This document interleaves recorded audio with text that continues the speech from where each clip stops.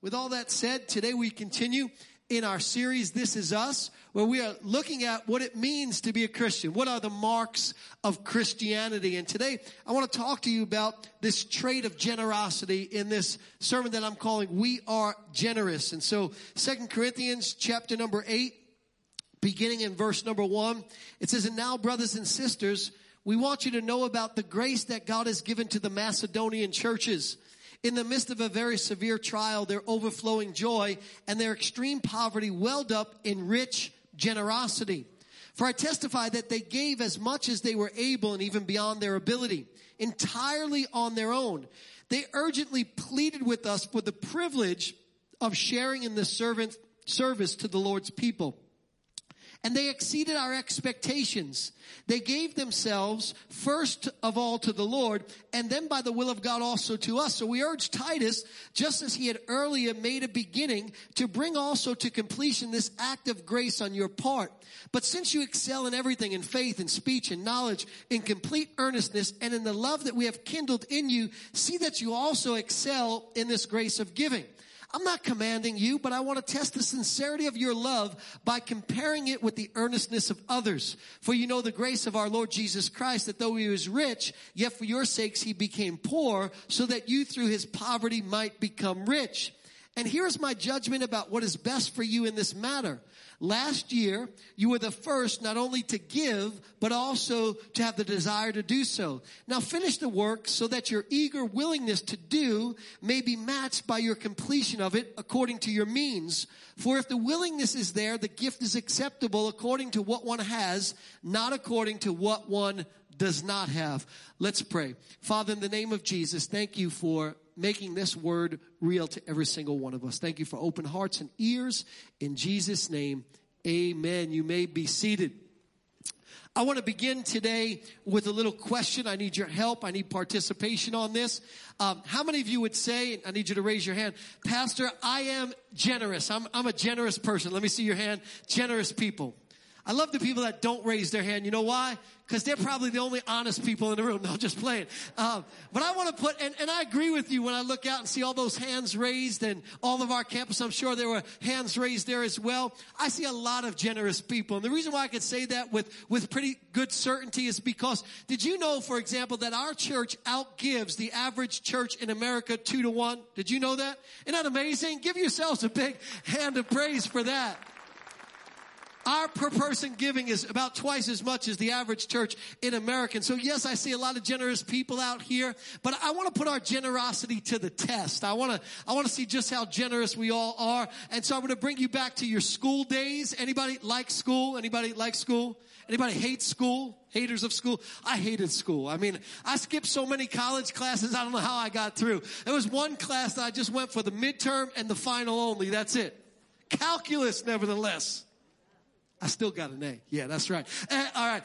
Anyway, I want to give you a little test. Now, because this is school and you'll see the test there in your notes, it's the generosity test. There's actually a study done around this test that I want you all to take for just a moment with me. And you could see that since it's school, no cheating.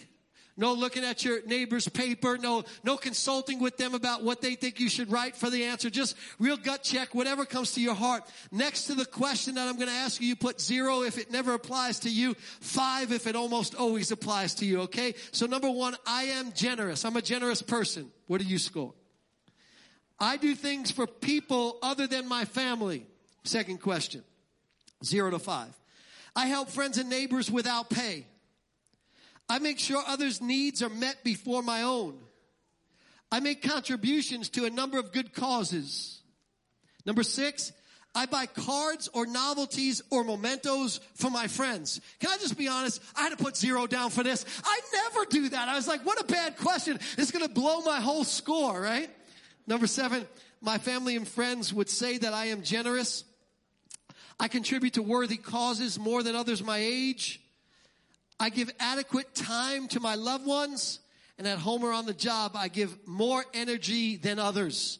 So that's your 10 questions. Now, total it up. Take a minute, just add it all up. Somebody's like, well, can I get a calculator? Just add it in your head. Put it all down there. And now, when you get your total score, you'll notice that you find it on the left-hand side of the score columns. And on the right-hand side of the score columns is a percentage, okay? So here's what it means. For instance, if you got 42, that means 87% you are in the top 87% of the most generous people in the world. In other words, there's only 13% of the people that are more generous than you. If you got 25 or less on your percentile, 25 or less on your total score, you registered Scrooge in your generosity, okay? You're just, you're not doing too good. If you got 43 or better in your score, then you're in the top 90%, which means that you are either lying or you are a generosity general, okay? One of those things. Now, why did I have you do this? Well, first of all, I think it's good for us to just locate where we're at. And when I did this myself, I thought for sure I'd get a perfect score because I think I'm pretty generous. And I didn't. And the Lord said, there's something for you in this message too. I was like, bring it on, God, because I want to be more generous. And there's great reasons to be generous. Number one on your outline, here's the first reason I think we ought to be generous as Christians, because generosity leads to a better life. Generosity flat out leads to a better life. They took the results of this study, and here's what they found out. People scoring in 90% or better, they are the least stressed out individuals. 90% or better. Anybody could use a little less stress in your life? Here's how you get less stress. Less stress, more generosity, right? They are also the most self-controlled individuals. The most self-controlled. They spend the least amount of days in the hospital. Generous people spend the least amount of days in the hospital. I mean, that's good news right there. They are the most committed to showing up at work. Generous people. And just by virtue of, if you came in here late today for service, you're probably not generous because you got an extra hour sleep and you are still late. Right? Generous people, they show up early to work, right?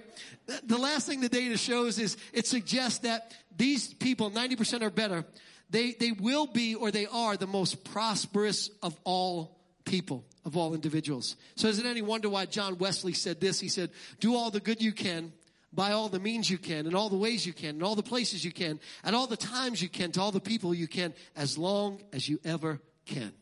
Generosity leads to a better life. Jesus himself taught us this in the scriptures. In Acts chapter 20, verse number 35, he said it's more blessed to give than to receive. Generosity leads to a better life. Matter of fact, Proverbs tells us this also. Chapter 11, verse number 24. Here's what it says. It says, the world of the generous gets larger and larger, but the world of the stingy gets smaller and smaller. I mean, I don't know about you, but I like for my world to be getting bigger and bigger and bigger. You know why the world of the stingy gets smaller and smaller and smaller? Because for the stingy, they are the center of their universe. For the generous, everybody else matters, right? So that world gets bigger and bigger and bigger. Matter of fact, I believe generosity leads to such a better life. I believe it touches every aspect of our life. And the Lord brought me back to something that I taught last week. And it was about tithing. And if you were here last week, we talked about not just the tithing aspect of putting God first, but putting God first in every aspect of our life. But you might recall that one of the ways God asks us to is to bring him the first 10% of all of our financial increase. That's called the tithe. And we learned that when we put God first in our lives, we win battles that we're supposed to lose. But when God is not first in our lives, we lose battles we're supposed to win. But one of the things God showed me about this area of generosity, because tithing, it's not the pinnacle of generosity, by the way. I believe it's a step toward generosity, but it's not the pinnacle of generosity, but it is a step. And look at this one aspect of how this kind of generosity, putting God first in our finances by bringing him our tithe, touches every other area of our life. Malachi chapter 3, verse number 10, you know the verse. Bring the whole tithe into the storehouse that there may be food in my house. In other words, the purpose for the tithe is to fund the work of the local church. That's what God says. And he says, test me in this, says the Lord Almighty, and see if I will not notice, throw open the floodgates of heaven and pour out so much blessing there won't be room enough for you to receive it.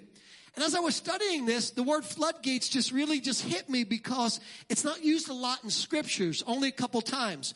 One time here, one of the other really prominent times, and especially to the Jewish mind, was with the great flood of Noah. We know that the heavens opened up their floodgates and poured rain out upon the earth. Now, the interesting thing about when heaven opened its floodgates and rain came upon the earth is there wasn't an aspect of the earth that wasn't touched by that flood. Every aspect of the earth, every portion of the earth was touched by heaven's floodgates being opened. And notice here what it says. It says floodgates of heaven. In other words, what God is trying to say, I believe, is that when we put him first, when we're generous with him, what happens is everything heaven has to offer touches every area of our life. In other words, the presence of God, every area of our life. The health of heaven, every area of our life. The joy of heaven, every area of our life. The peace of heaven, every area of our life. Here's the principle. The principle is the generous life leads to a better life. And I don't know about you, but I want the best life that I can possibly have. I know that sounds like, we ask, but I think we all do. And so generous life leads to a better life. Number two, generosity. Here's the second reason why we ought to be generous. Generosity is a defining characteristic of God himself.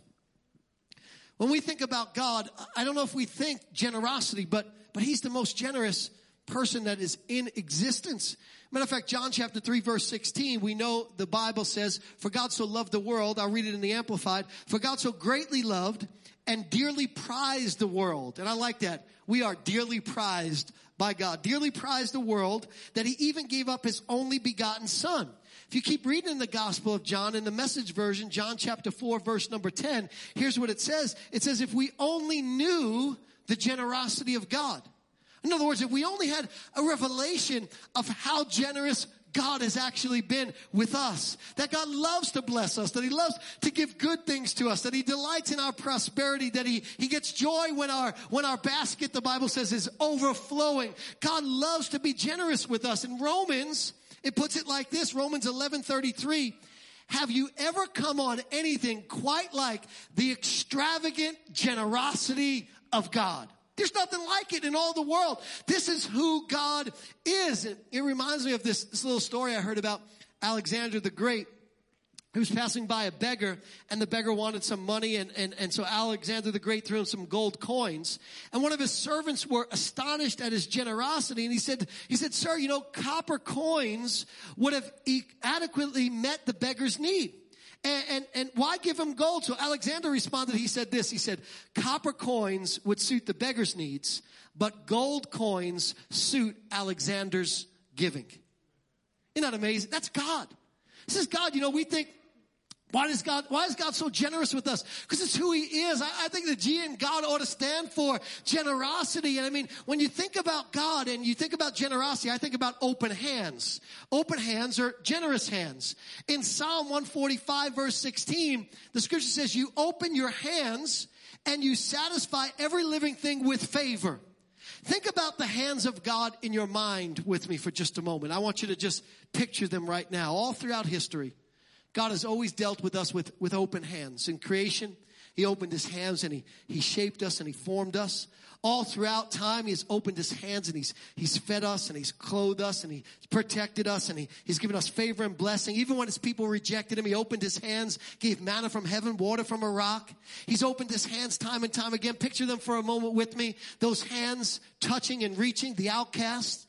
The woman caught in adultery, blind Bartimaeus, healing them. His hands are open to the up and coming, the rich young ruler, and even the centurion in Bible times. His hands are always open. Everywhere we see his hands open, healing blindness, healing leprosy. And of course, the greatest example we can see of God's hands being open is Jesus on the cross. There he is, his back is bludgeoned, his brow is beaten, he's marred beyond recognition, he's suspended between heaven and hell, and yet we don't find his hands at his side. We don't find his hands behind his back. We don't find his hands tightly clenched as a fist in anger, anguished. We find his arms outstretched and his hands open wide. Why? Because our God is such a generous God. And when I thought about the generosity of God, years ago, I wrote this little thing in my journal. I want to share it with you about God's hands. When I compare my hands to those which belong to you, it becomes clear that I need your touch. I need a breakthrough.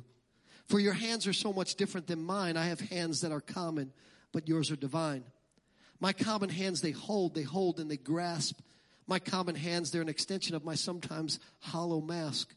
My common hands, they don't give, but they seem to always take. My common hands, they often do things that make your heart break. But your hands, they're much different. They put mine to shame. They give life to the hurting and they heal the lame. Oh, what hands that you have. There's power in your touch. For by your hands you send a message that you love us oh so much. You have hands that heal the wounded, hands with a touch that lasts, hands that help the blind, and hands that draw in the outcast, hands that call for redemption, and hands that calm oh so fast, hands that have scars of love, hands that wipe away my past. Oh, what hands that you have. They're so much different than mine, for you have hands that are truly, truly divine. So I'm asking you to make my hands more like yours. Hands that touch the wounded, hands that no longer keep score, hands that give life to the hurting, hands unlike mine were before. Mold my hands in your image like unto you, my Lord. God's hands, generous hands, touching hands, caring hands, giving hands. This is our Father. Our Father is generous. And because our Father is generous, here's how that should rub off on us. Number 3 on your outline. Generosity should be our thing. Because it's our Father's thing, it should be our thing. We should be like our Heavenly Father in every single way. Our Daddy is gracious, we ought to be gracious. Our Daddy's full of mercy, we ought to be full of mercy. Our Daddy is so forgiving, we ought to be so forgiving. Our Daddy loves to be generous, we ought to love to be generous. Our hands, our heart, it ought to model God's hands and God's heart. Matter of fact, in Ephesians 5:1, the Bible tells us this. Listen to what it says. It says, imitate God, therefore, in everything you do, because you are his dear children. In everything you do, figure out what is God like, and that's your model, that's your example. You know, people on this earth, I know that it's good sometimes to have role models and stuff like that, but role models on this earth will fail us every single time because everybody's got shortcomings. But if we could just figure out what is God like and model ourselves after God. Matter of fact, the Bible teaches us that to be godly, what does that mean to be godly, by the way? It simply means to be like God. That's it, just to be like God. I mean, we narrowly define it. We say, well, that means we have to be holy. Well, that's one aspect of being godly. It's not all the aspects of being godly. It means to just be like God. To say you're a Christian, what are you saying? You are Christ-like. Every time in the scripture, the Bible defines or tells what the godly are like. Listen to what it says. Proverbs 21, verse 26. Some people are always greedy for more, but the godly love to give. Because if we're going to be like God, we ought to love what God loves. Psalm 37, verse 21. The wicked borrow and never repay, but the godly, notice this, are generous givers. It should be our thing. Our daddy is like that. We ought to be like that. We ought to be chips off the old block. If God is like that, we ought to be like that. Matter of fact, God told me something. He said, you know, it's your job. It's in your job description. This is what he told me. To teach my people to be generous. And you're like, really, Pastor? Seriously? Yeah, you know, anybody have a job description? Anybody work for a place you have a job description? Anybody not have a job description at work? You get to do whatever you want, you know, just whatever you want, right? We all have job descriptions at work, right? If you don't have a job description, by the way, get a job description so you know what you're supposed to be doing so that you can be an excellent employee, right? So I have a job description, and my job description comes from God. In a lot of places in the scripture, God will tell pastors what they're supposed to do. Here's one of them in the area of generosity. 1 Timothy chapter 6, verse 17. Command those. This is Paul to Timothy. Paul is, you know, speaking on behalf of God, training Timothy for how to be the pastor. By the way, Timothy pastored the largest church in Bible times. So here's what he says. Command those who are rich in this present world not to be arrogant, nor to put their hope in wealth, which is so uncertain, but to put their hope in God, who richly provides us with everything for our enjoyment. How many of you know it's okay to enjoy stuff? It's okay. Thank God it's okay, because if it wasn't okay to enjoy stuff, you'll be going to hell right now, right? Is anybody going to enjoy some things today, right? And that's not the purpose of things, but it's okay to enjoy things. Watch this. Command, strong language, them to do good, to be rich in good deeds, to be generous and willing to share. In this way, they will lay up treasure for themselves as a firm foundation for the coming age, so that they may take hold of the life that is truly life. Notice what Paul told Timothy. He said, you have a responsibility as a pastor to teach rich people to be generous. Somebody was like, because that don't apply to me, Pastor. I ain't rich. Here's what I learned. I learned that everybody in this room, everybody at every single one of our campuses, everybody watching online, if you're watching from the United States especially, everybody, you're rich. By this world's standards, everybody in here is really, really rich. Did you know, for example, if you own a car, By own a car, I mean have a car, even if you have a payment on it, okay? If you own a car, by this world standards, you are in the top 6 to 9% of the wealthiest people in the world, if you own a car. 10%ers all in this room right here. Top 10, every single person in this room, top 10% of the wealthiest people in the world. Let me just tell you how crazy wealthy we are. Most of us, I know this doesn't apply to everybody, but most of us not only have a car, but most of us drive our car home, and when we get near our house, we push this little button. And this door opens up just magically for us, right? Amazing. I mean, and then we pull our car into its very own house. Our houses have our cars have houses. Do you know that the size of the houses that we put our cars in, our car houses, are bigger than most people's houses throughout the whole course of the world? And most of us have more than one car house. Most of us have at least 2. Some of us have 3 car houses. Could you imagine 3 car houses? You're like, well, Pastor, I don't have a car house. Well, just hang in there with me. But most of us are so rich that we actually go into a place that we call home. Ready for this? That's climate controlled. We have a climate-controlled place where we can actually control the climate these days from our phones. Isn't that the coolest thing? You can just be like, you can control the house, you can control the alarm, you can control the lights, you can control the climate. I mean, it's climate-controlled. Do you know in most parts of the world, they don't have climate-controlled places? We do. And then how rich is that? Most of us, we get to sleep in our own bed. We have a bed. We don't have just a spot that we swept off on the floor. We've got a bed. Amazingly. And it's comfortable, and we have covers for that bed, and how rich is that? And then most of us, here's what we do. Even if you don't have a car house, you got one of these houses. You got a clothes house. I know that you call them a closet. It's a clothes house. And some of us, our clothes houses are so big, you could put a bed in the clothes house, right?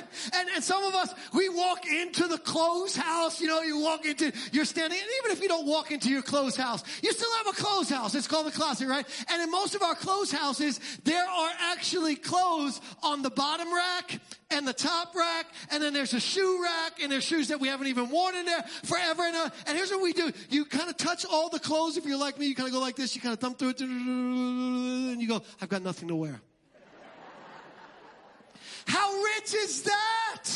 Right? And so listen to me. This verse where God tells me as your pastor to teach you how to be generous is not just for the people whose money you wish you had. It is for everybody who is in this church, because by world standards, we are all really, really, really wealthy, and we ought to thank God for all of the things that we have. Can I get a good amen? And so Paul comes to this church, 2 Corinthians chapter number 8, the Corinthian church, the wealthiest church. And he's wanting to teach them about generosity. Because, by the way, did you know the wealthier you get, usually the cheaper you get? Did you know that? You know, people don't think that. You know, people who make under $75,000 a year give an average of 2.8% of their income away. Nothing to be proud of, but that's just what the statistics say. You know, if you make between $100,000 and $200,000 a year, you only give away 2.6% of your income. It goes down. The more people think, the more I have, I'll be generous. Here's what usually happens. The more we have, the more we consume. The more we have, the bigger our bills get.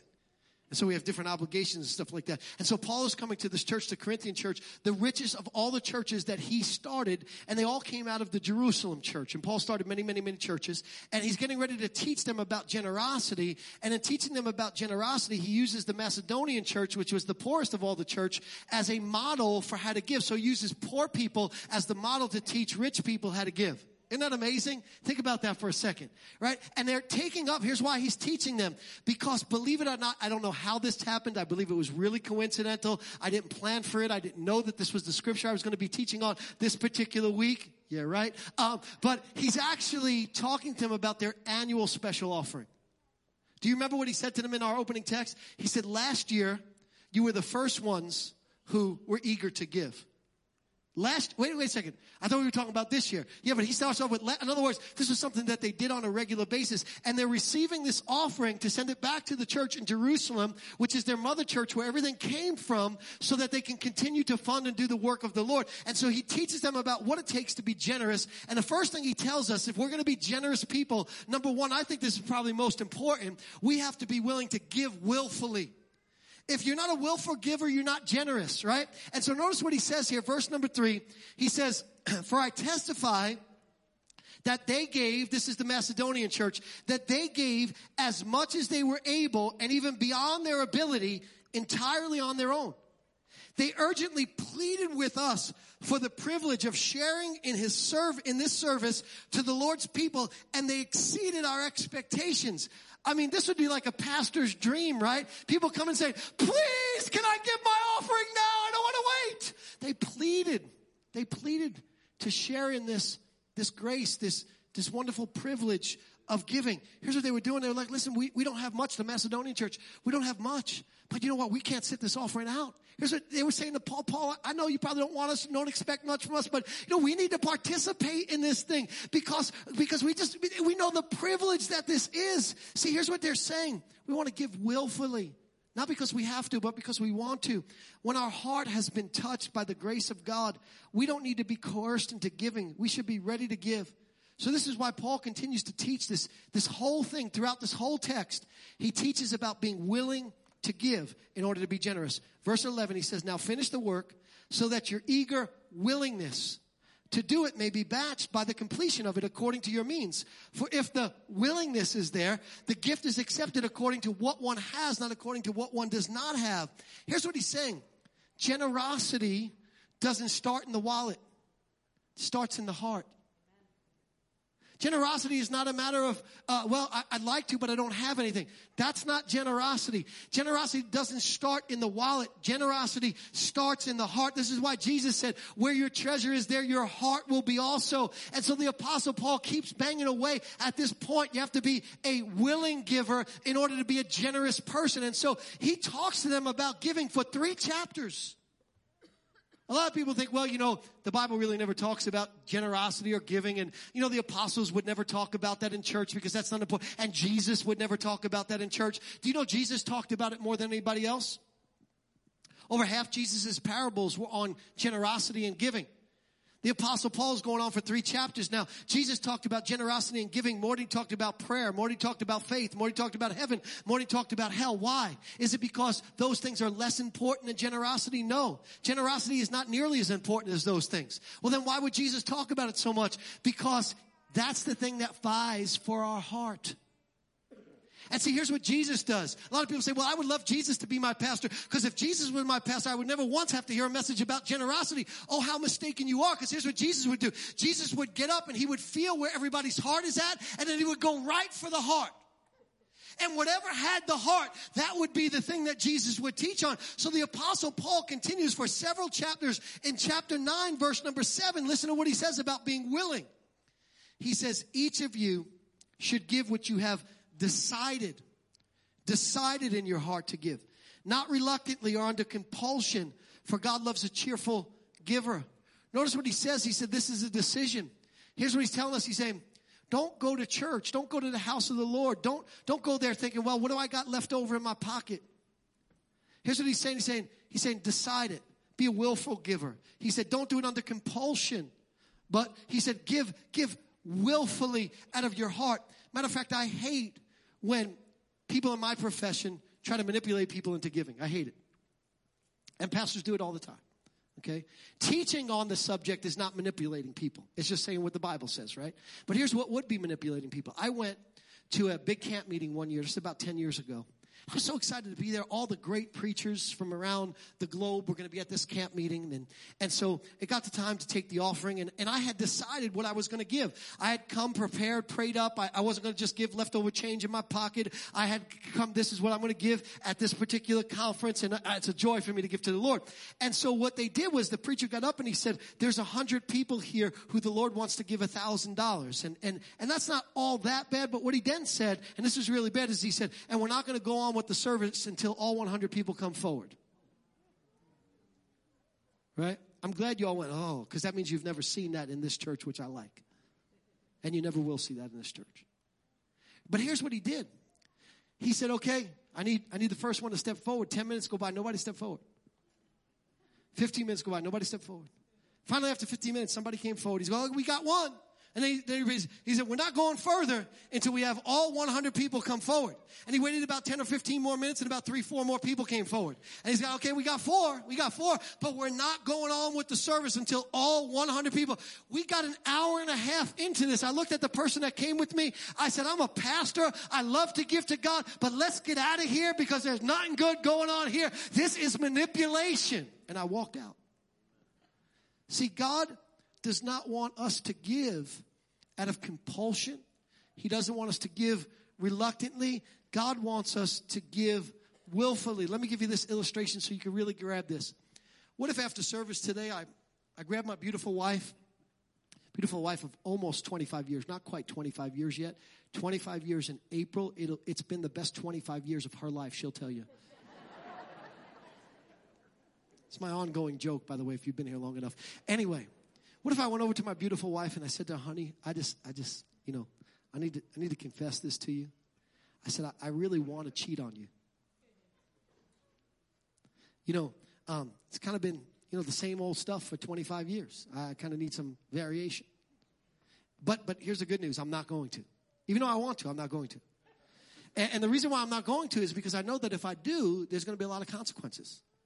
Kids are going to be hurt, and church is going to be hurt, and, all the sorts of things that I don't know about is going to go on. So because of the consequences, I just want you to know I'm not going to cheat on you, but I really want to.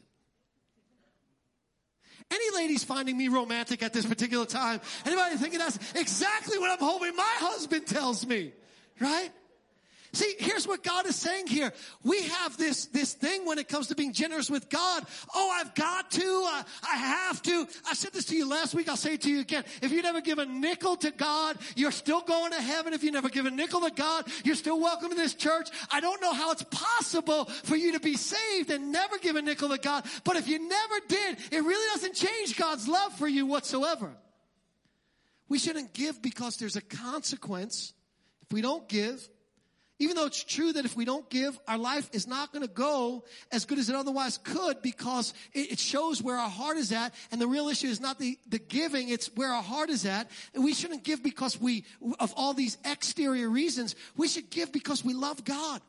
We should give because we realize what God has done. The sign of a transformed heart is a generous heart. Number 2, the second thing he tells them is number 2, give joyfully.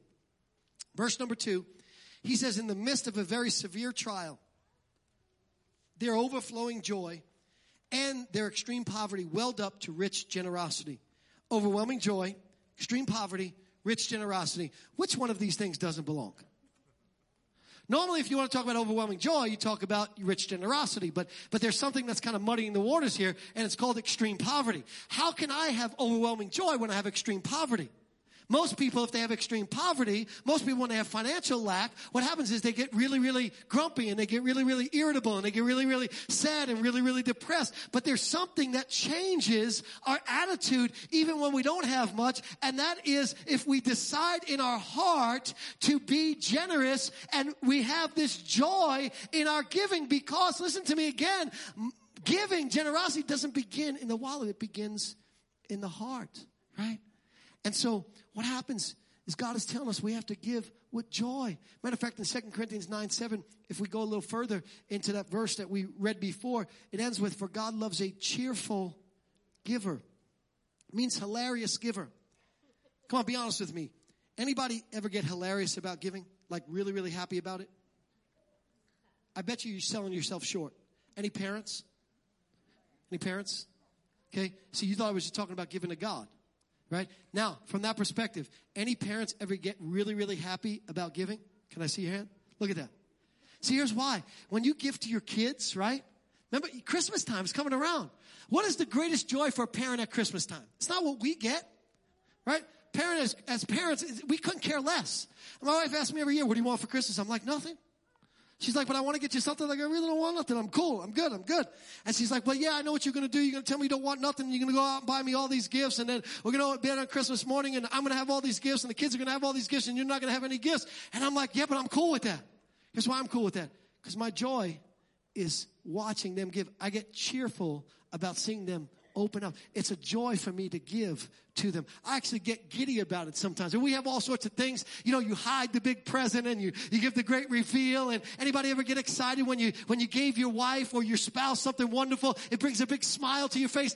This is the kind of joy that God wants us to have when we give to Him.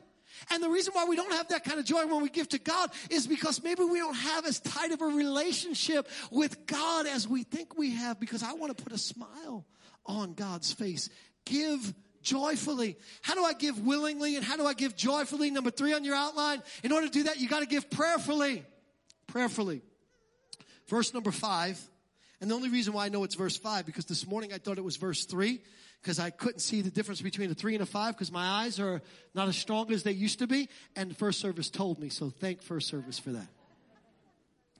Give prayerfully, and they exceeded our expectations. They gave themselves first of all to the Lord, and then by the will of God to us also. What did the Macedonian church do, even though they didn't have much, in order to exceed what they were able to give? Because listen, a generous heart doesn't say, I think I'll pass this offering by. A generous heart says, what am I able to do? And God, with your help, how can I exceed what I'm able to do? And the only way that you can get to the place where you are willful, right, and where you're joyful in your giving is to be prayerful in your giving. Notice again, they gave themselves to the Lord. We have an example of this in the Bible, 1 Chronicles chapter 29. David is receiving an offering for the building of God's house. And here's what it says in verse number 10. David praised the Lord in the presence of the whole assembly, saying, Praise be to you, Lord, the God of our father Israel, from everlasting to everlasting. Yours, Lord, is the greatness and the power and the glory and the majesty and the splendor, for everything in heaven and earth is yours. Yours, Lord, is the kingdom. You are exalted as head over all. Wealth and honor come from you. You are the ruler of all things. In your hands are strength and power to exalt and give strength to all. Now, our God, we give you thanks and we praise your glorious name. But who am I and who are my people that we should be able to give as generously as this? Everything comes from you, and we have given you only what comes from your hand. Now let me stop there for a moment. My kids get happy about giving me presents. Up until just a few years ago, the presents they gave me were with the money I gave them. And so they thought they were giving me something, but all they were doing is returning to me in a different form what I had already given them. And this is what David is trying to let us know here, that the reason why we should give prayerfully is because all we're doing when we give to the Lord is returning to God something in a different form of what He's already given to us, because God has given us everything that we have. And so why wouldn't we pray? Why wouldn't we say to God, God, since this is not mine, notice what David said, this is yours, and that is yours, and this is yours, and that is yours, and the other thing is yours, and I'm yours, everything I have is yours. So it's all yours. How can I not consult you through prayer about what you want to pass through me? So we need to give prayerfully. Number 4 in your outline. By the way, let me tell you something, a little funny story about giving prayerfully. A friend of mine was in a service one time, and they were taking up an offering, and the Lord spoke to him and said, give $10,000. And so he was a little nervous about that. I think the reason why sometimes people don't speak to the Lord about giving is because we get nervous about what He'll say. Right? Isn't that true? Can I be honest with you? After praying on it for a couple of weeks, I usually have to stop praying, because if I don't stop praying, that just keeps going up and up and up. And I'm like, come on, God. Because God will start getting into your place of being uncomfortable. Anyway, so the Lord speaks to start give $10,000, and he's getting all nervous about it. Right at that moment that the offering is about ready to come by, his friend reaches over to him, leans over to him and says, hey, so I think I just heard God say to me to give $10,000. And my friend goes, I thought he was talking to me. God will talk to you.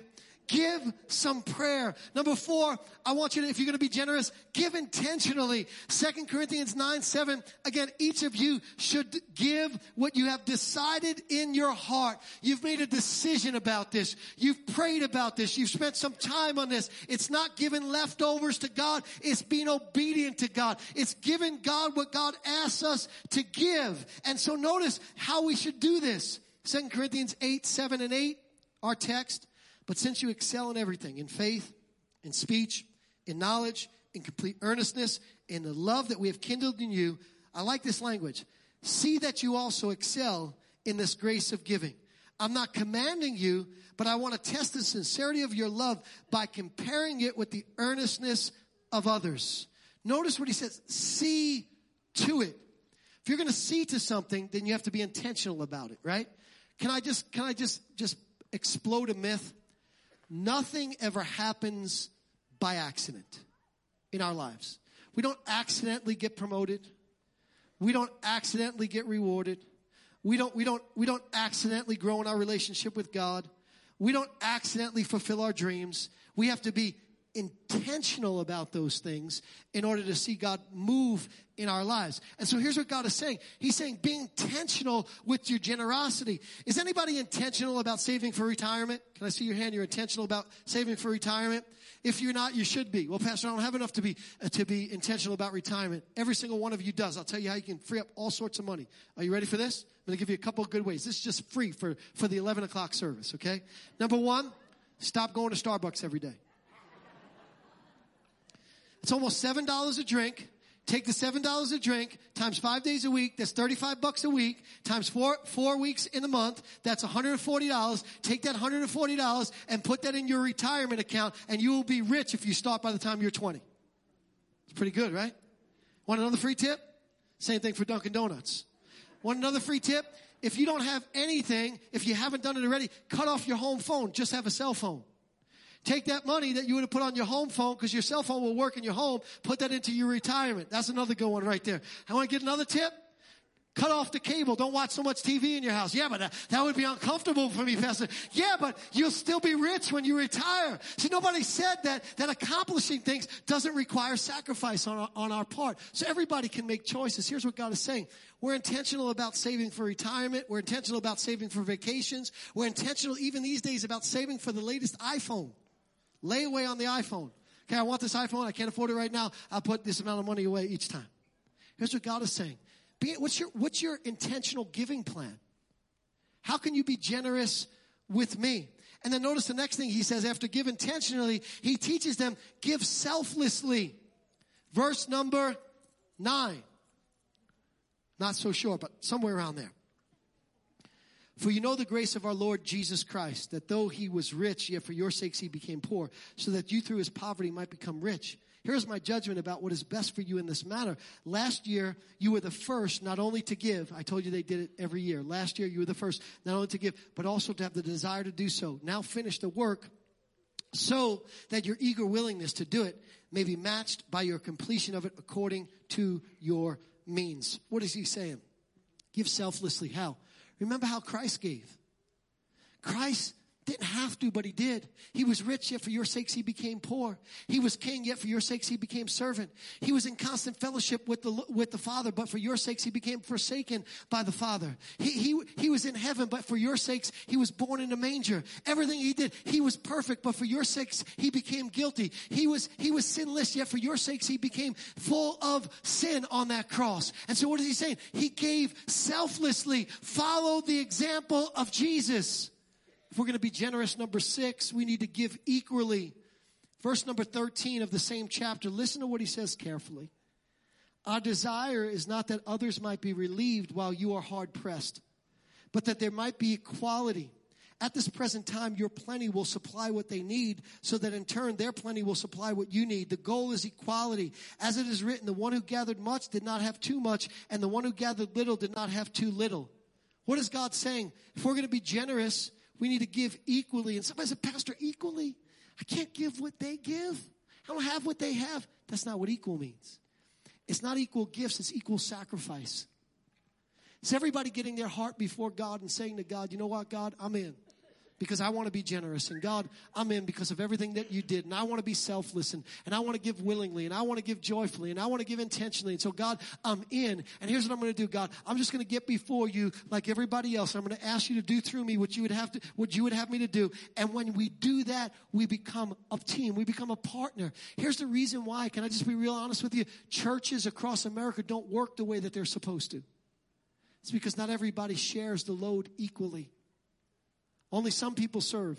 Only some people prioritize God in their giving. Everybody gets the same service. Everybody gets the same services. But the reason why there's not the impact that God wants us to have is because we don't know about giving equally. And so God tells us we need to do this. I mean, think about this. We cannot repay God for everything he's done. Psalm 116 verse 12 says, how can I repay the Lord for all of his goodness to me? Truth is, we can't.